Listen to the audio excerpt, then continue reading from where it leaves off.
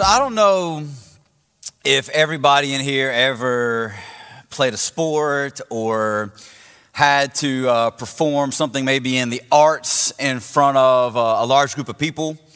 But for me, I played sports most of my life, and it was pretty common practice that either in the locker room or on the side of the field prior to a game, and usually then again at halftime, there was like this psyching up period, right?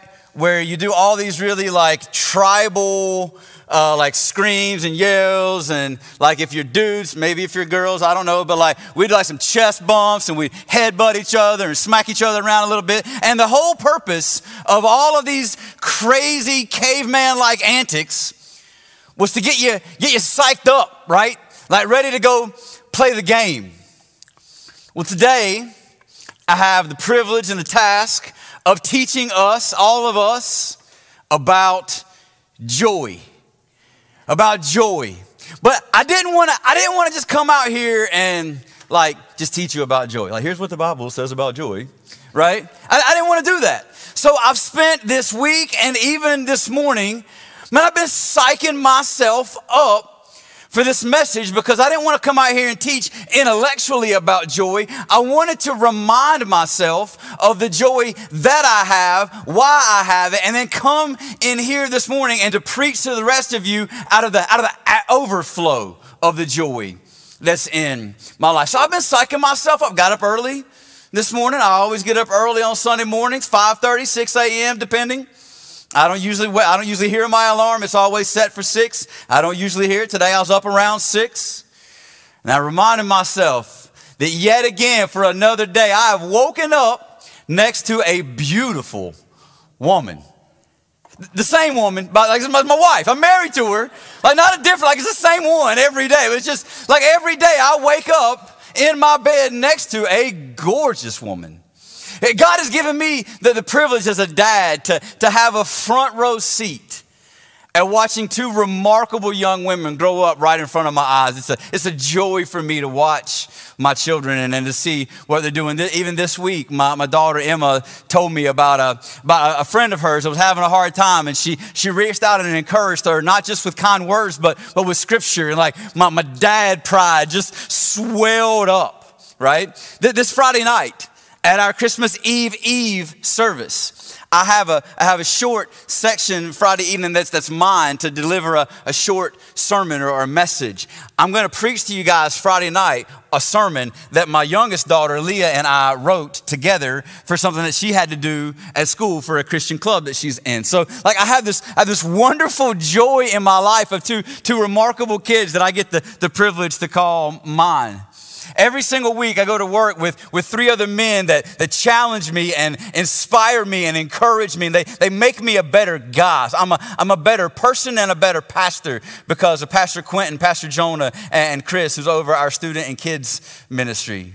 I have great friends in my life that feel more like family than they do like friends at this point. I have a great family in my life that's like a lot of them are here today. We're doing Christmas today with my dad's side of the family, so they're all coming to the house. So a lot of them are here with us today. And like I have a wonderful family. I have all these remarkable things that God is doing in and through my life. This past Thursday, I met with a group of pastors that all pastor churches in the city of Kannapolis, and I was reminded that this is not the only gospel effort going on in the city of Kannapolis right now, but pastors and churches all across our city are working in unison now, maybe more than ever, towards this desire to see gospel impact and saturation in the city of Kannapolis. We've partnered together to do mentoring. There's a male mentor program in every elementary school in Kannapolis City. It was a joint effort of all the churches in our area to make sure that that's going on. So I'm actually participating in that. So once a week I go and I mentor 5 or 6 young men, teaching them how to become better men. And we call it the Junior Gents Club. I'm trying to teach them how to be gentlemen. We're teaching them table manners and how to tie a tie and how to be a man.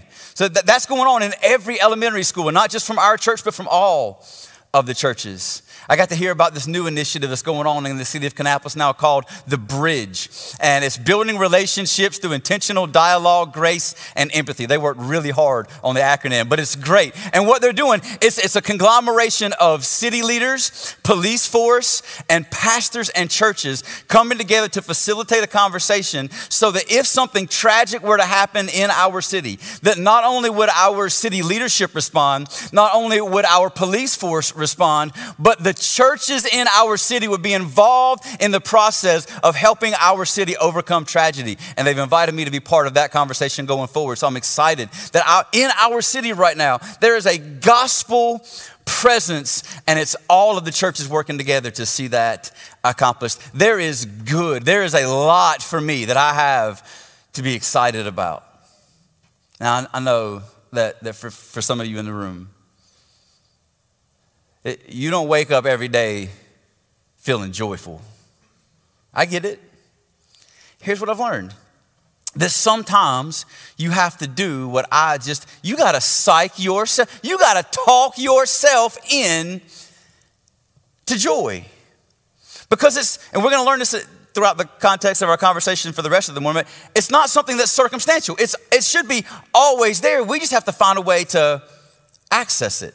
That's what I do when I psych myself up and remind myself of joy.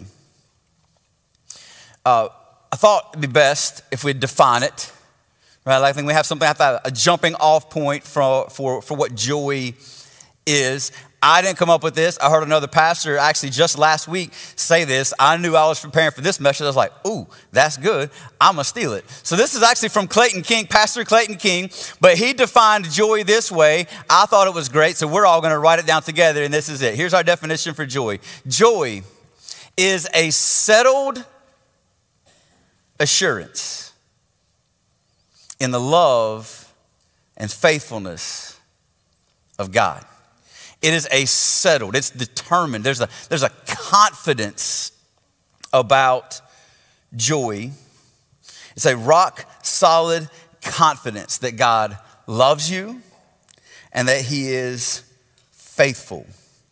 And then for the remainder of our time today, we're gonna look at this premise, this principle through the life and experiences of Mary, the mother of Jesus.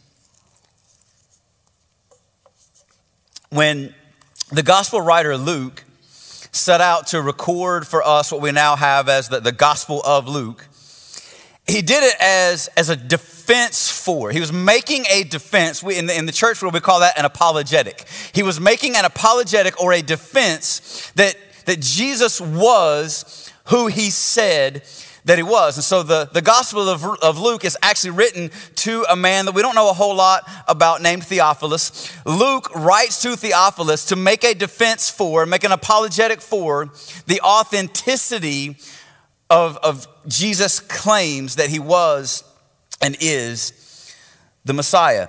Luke was not one of the 12 disciples.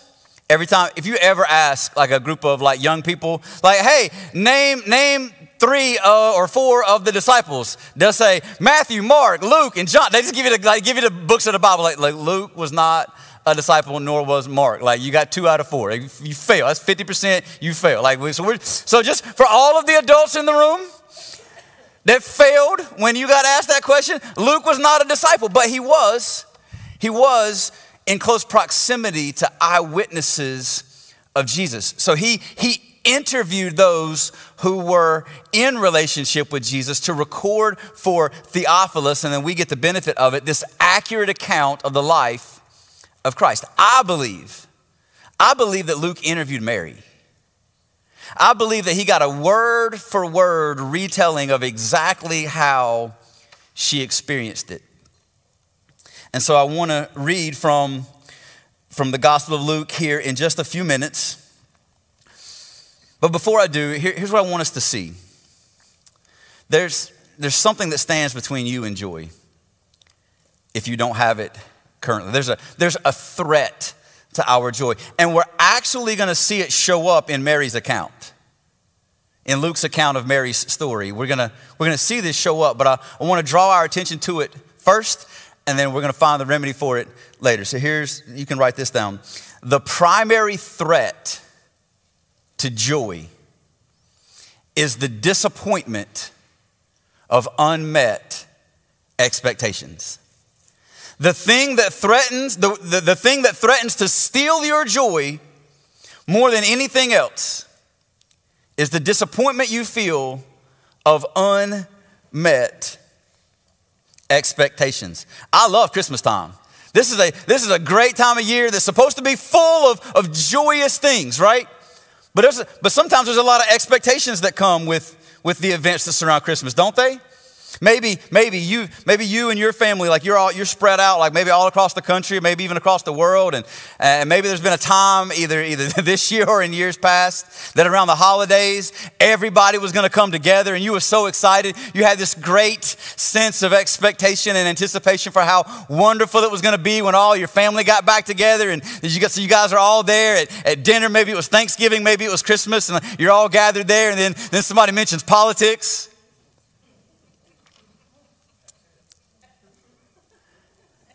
And then you got to firsthand experience the disappointment of unmet expectations, and somebody that wanted to talk about the presidential election from 2022 stole your joy. Maybe at Christmas you bought what you just knew. You just knew it was the perfect gift. Lots of thought and time, and you were so excited to watch them open that gift on Christmas. Only for them to return it on December 27th when all the stores reopened, right? Like, thanks for this thing that you thought was great, but no, like not, right? We've all experienced, probably on some level, the disappointment of unmet expectations. And that is the primary threat that'll steal our joy. So let's see together how Mary maintained her joy. Let's read some of the Christmas story. For Mary, unmet expectations feels like a colossal understatement. Like, unmet expectations doesn't even feel like we're doing Mary's story justice. Let's read this together. I'll show you what I mean. Luke chapter 1, verses 26 and 27. It says, in the 6th month, the angel Gabriel was sent by God to a town in Galilee called Nazareth to a virgin engaged to a man named Joseph of the house of David. The virgin's name was Mary. Now, Mary's engaged. Married people, do you remember your wedding? Better yet, do you remember your engagement? Do you remember the time and the planning and the money and the expectation? Like, this is a business. It's a lot. For us, we started a whole year before we were going to get married. We started with the planning, lining up all the stuff that we had to have lined up in order for us to spend 30 minutes together on a stage. It took us a year to plan a 30-minute service and a 2-hour reception. It took us a year to plan 2.5 hours of our life and our day, right? When you're engaged, there's some expectations.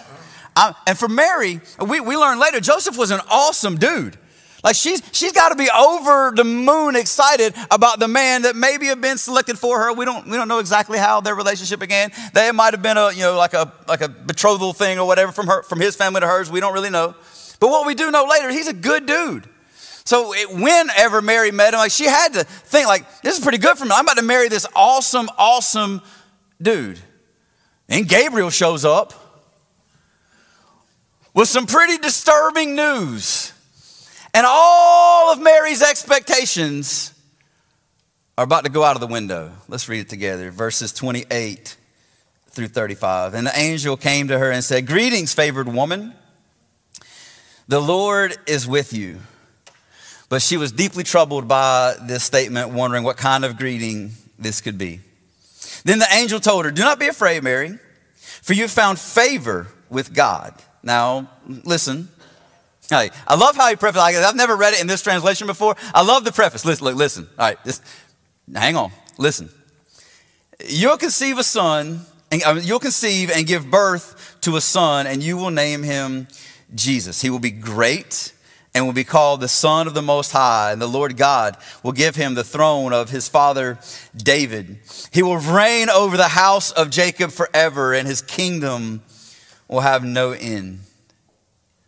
Mary asked the angel, how can this be, since I have not had sexual relations with a man? The angel replied to her, the Holy Spirit will come upon you, and the power of the Most High will overshadow you. Therefore, the Holy One to be born will be called the Son of God.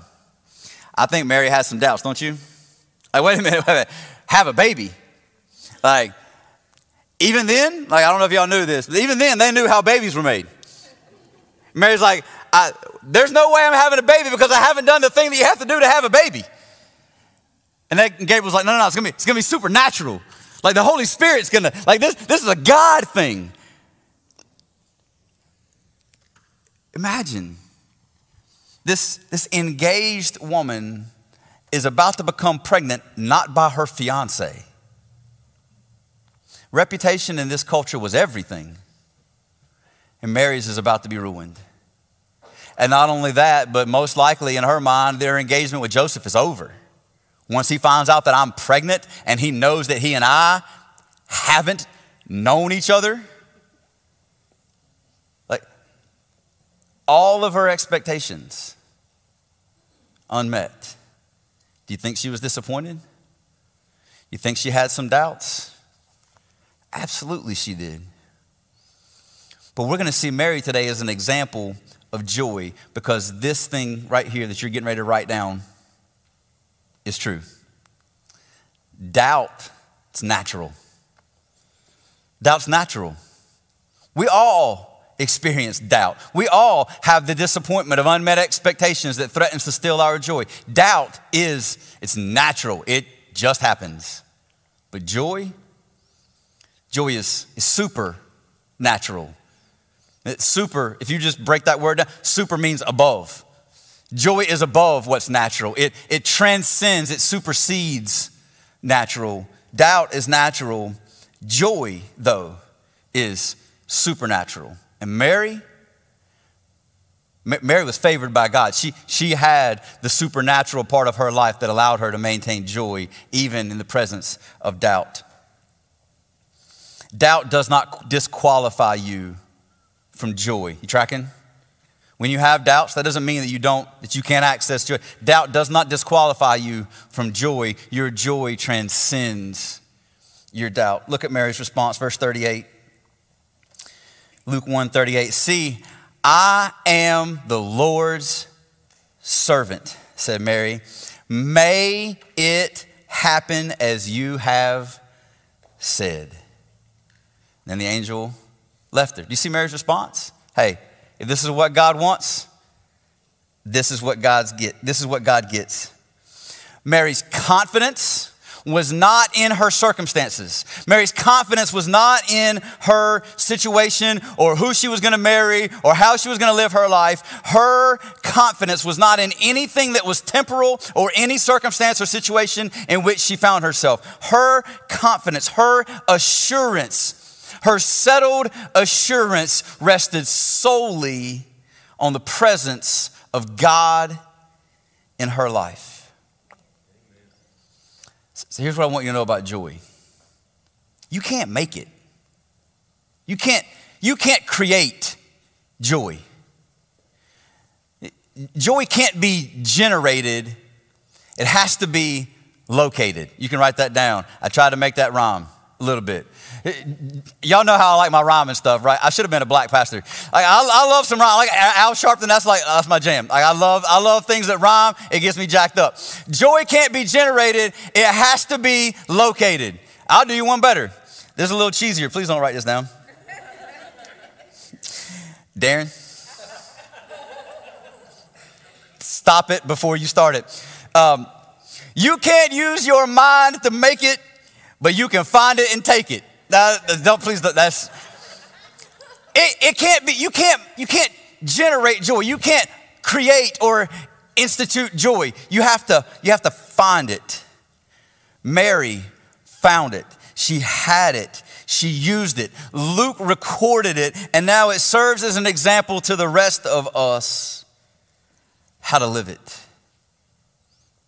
Mary put her yes on the table. I don't like this. I don't understand this. I don't know why this has to happen this way. But God, if you said it, I'll do it. If this is what you want, you'll get it.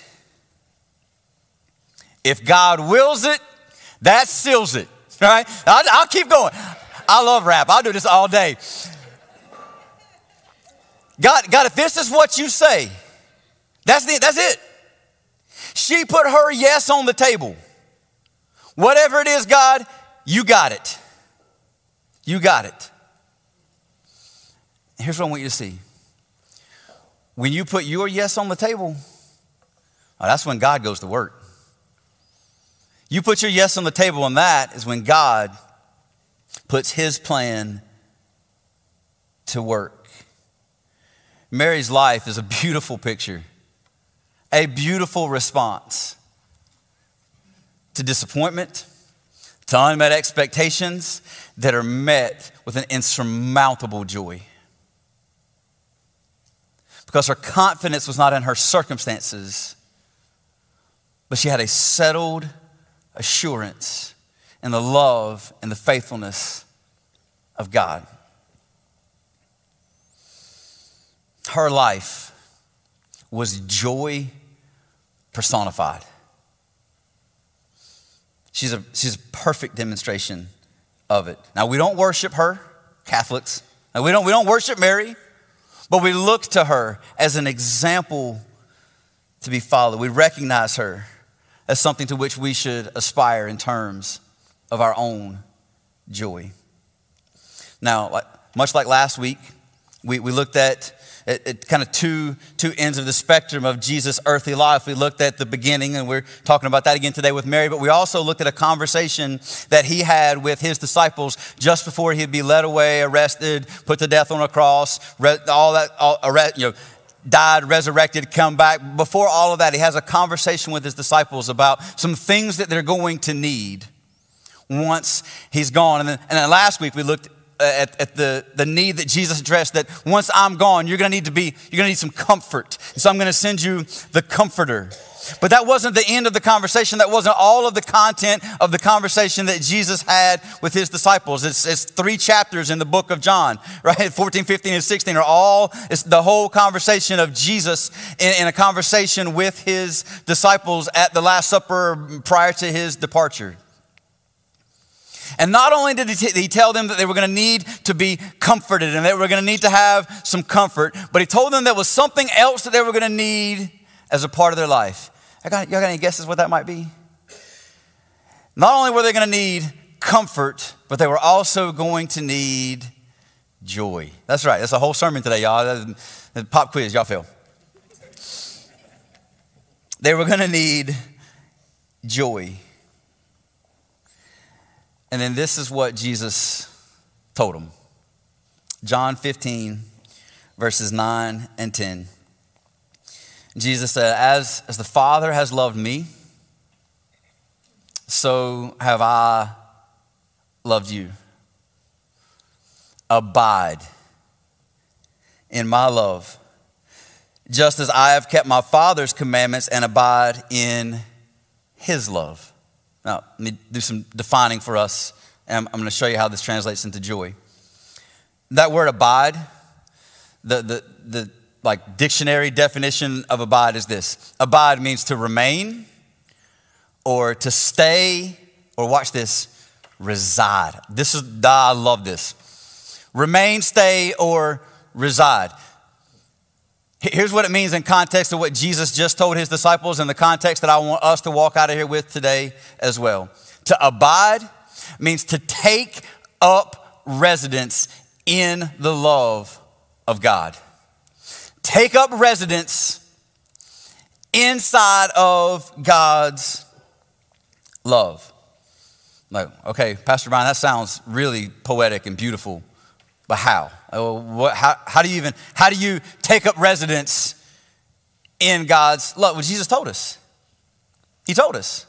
Verse 10, let's look at it again real quick. If you keep my commandments, you will abide in my love. Take up residence in my love. Reside in my love. How? If you keep my commandments. Then what? You will abide in my love. That's cause and effect. That's cause, follow my commandments. Effect, abide in my love. That's how that works. This is like Mary saying, God, if you're asking this, that's what I'm doing. If you keep my commandments. God, if this is what you want, that's what I'll do. Isn't that what Mary did? Put her yes on the table. God, if you command it, I'll do it. God, if you want it, it's yours. Whatever it is, yes. Now, I want to make a really important distinction, lest I get lumped in with all those heretical prosperity preachers. God does not love his children any more or any less based on their obedience. You tracking? Parents in the room, you know how this is. Your kids jack stuff up all the time. You don't love them any less. A little disappointed. Little like, man, I wish they wouldn't have done that. But you don't love them any less. Same thing is true with God. He does not love you any more or any less when you are or are not obedient. He loves you perfectly already. He can't love you more because he already loves you completely. And he can't love you any less because he already loves you completely. It's not dependent on your behavior or your performance or your obedience. But your obedience results in abiding. Why would we obey to begin with? Because of all that God has done for us. Like in response to all of the magnificent ways that he loves us, we respond by desiring to do the things that he asks us to do. And when obedience and the following of his commandments becomes a regular part of your everyday life, the result is you abide. Abiding. Here's what that means. When we're doing everything that we do with God in mind, then that means that God is always on our mind. If everything that I do is in response to who God is and what he's asked, when I am trying every day with every fiber and in every decision to follow God's commandments, the result is I abide. I reside in the presence and in the love of God. That's what Jesus said would happen. You'll abide in my love when you keep my commandments. Here's what that means. It means that when we do that God's love, it just feels familiar. I don't get a flash of God's love. I don't get a momentary influx of God's love. No, I reside in God's love. God's love just feels like home. It's just like waking up and breathing when I abide in his love. I have a residence there. When everything you do is with God in mind, then God and his love are always on your mind. Then watch what Jesus says next. Don't miss this. Don't miss this. If you tuned out, if you like that weird dude's yelling again, like if that happened, just like come back just for a minute. Watch this. Verse 11.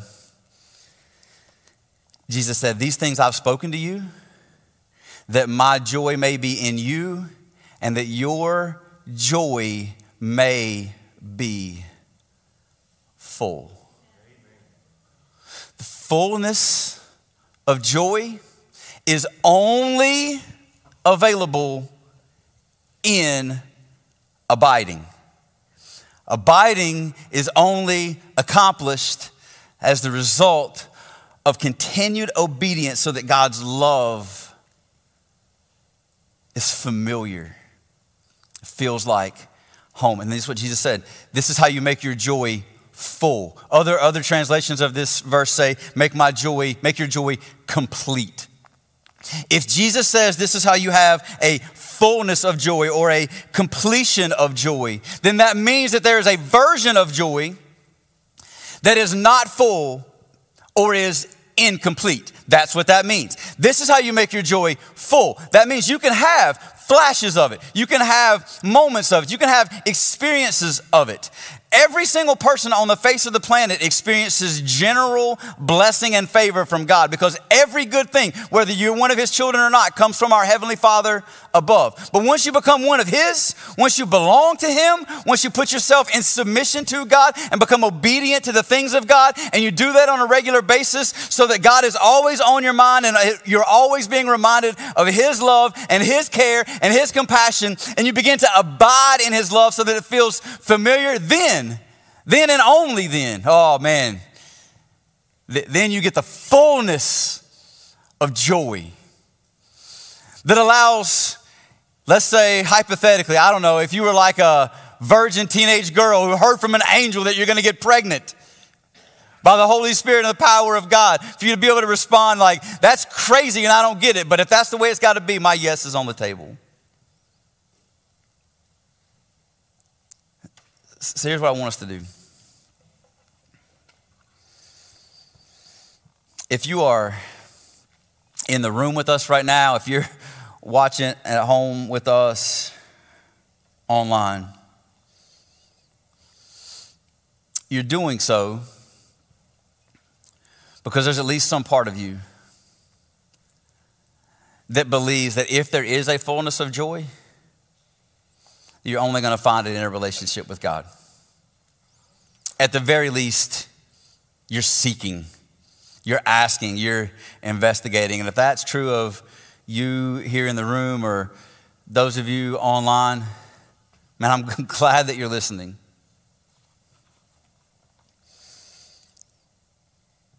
Some of you in the room, man, you have taken up residence in God's love, and there is a settled assurance that it will continue because you know that God loves you and that he's faithful. And for the rest of you, you get flashes, you get moments, you get influx and then fade. And what I want to help you do in just the next few minutes is to make some decisions in this moment that can lead to you as well taking up residence in God's love through abiding. So I'm going to ask you just right where you sit, if you just close your eyes. And in a moment, I'm going to pray for us. But before I do, if I could just maybe help me identify who I'm praying with and for. If you would say this morning, I want to, in the next few moments, tell God that I'm putting my yes on the table. I want my life to be marked and characterized by a consistent obedience that leads to abiding. Would you just lift your hand? Just put it up. My yes is on the table. God, whatever you want, you'll get. Whatever you say, I'll do. If you will it, that seals it. God, I'm yours. All right, you can put your hands down. And let me pray for us and for you. God, help us. Help us, God, to honor that commitment, to have that mind of ourselves, that God, whatever you want, God, you can have it. God, I want to do nothing with my life but that which you would have me to do. God, help me to follow the directives and the commandments and the truths of your word so much that it becomes this regular part of my life that, God, I just want to take up residence in the power, the passion, and the beauty of the love that you offer. God, help me to abide, to just live in it and soak it up and then walk it out every day of my life.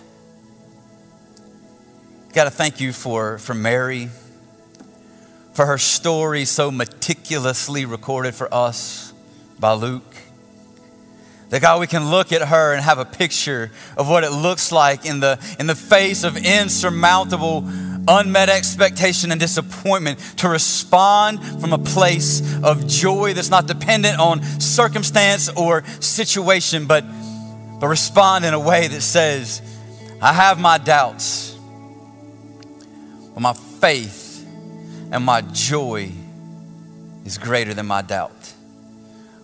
It's natural for me to doubt, but God, it is you.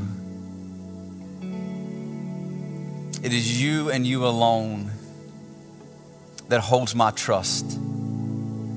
So I'll choose to respond in obedience, that I might better know what it feels like to live in the presence and in the power of your love.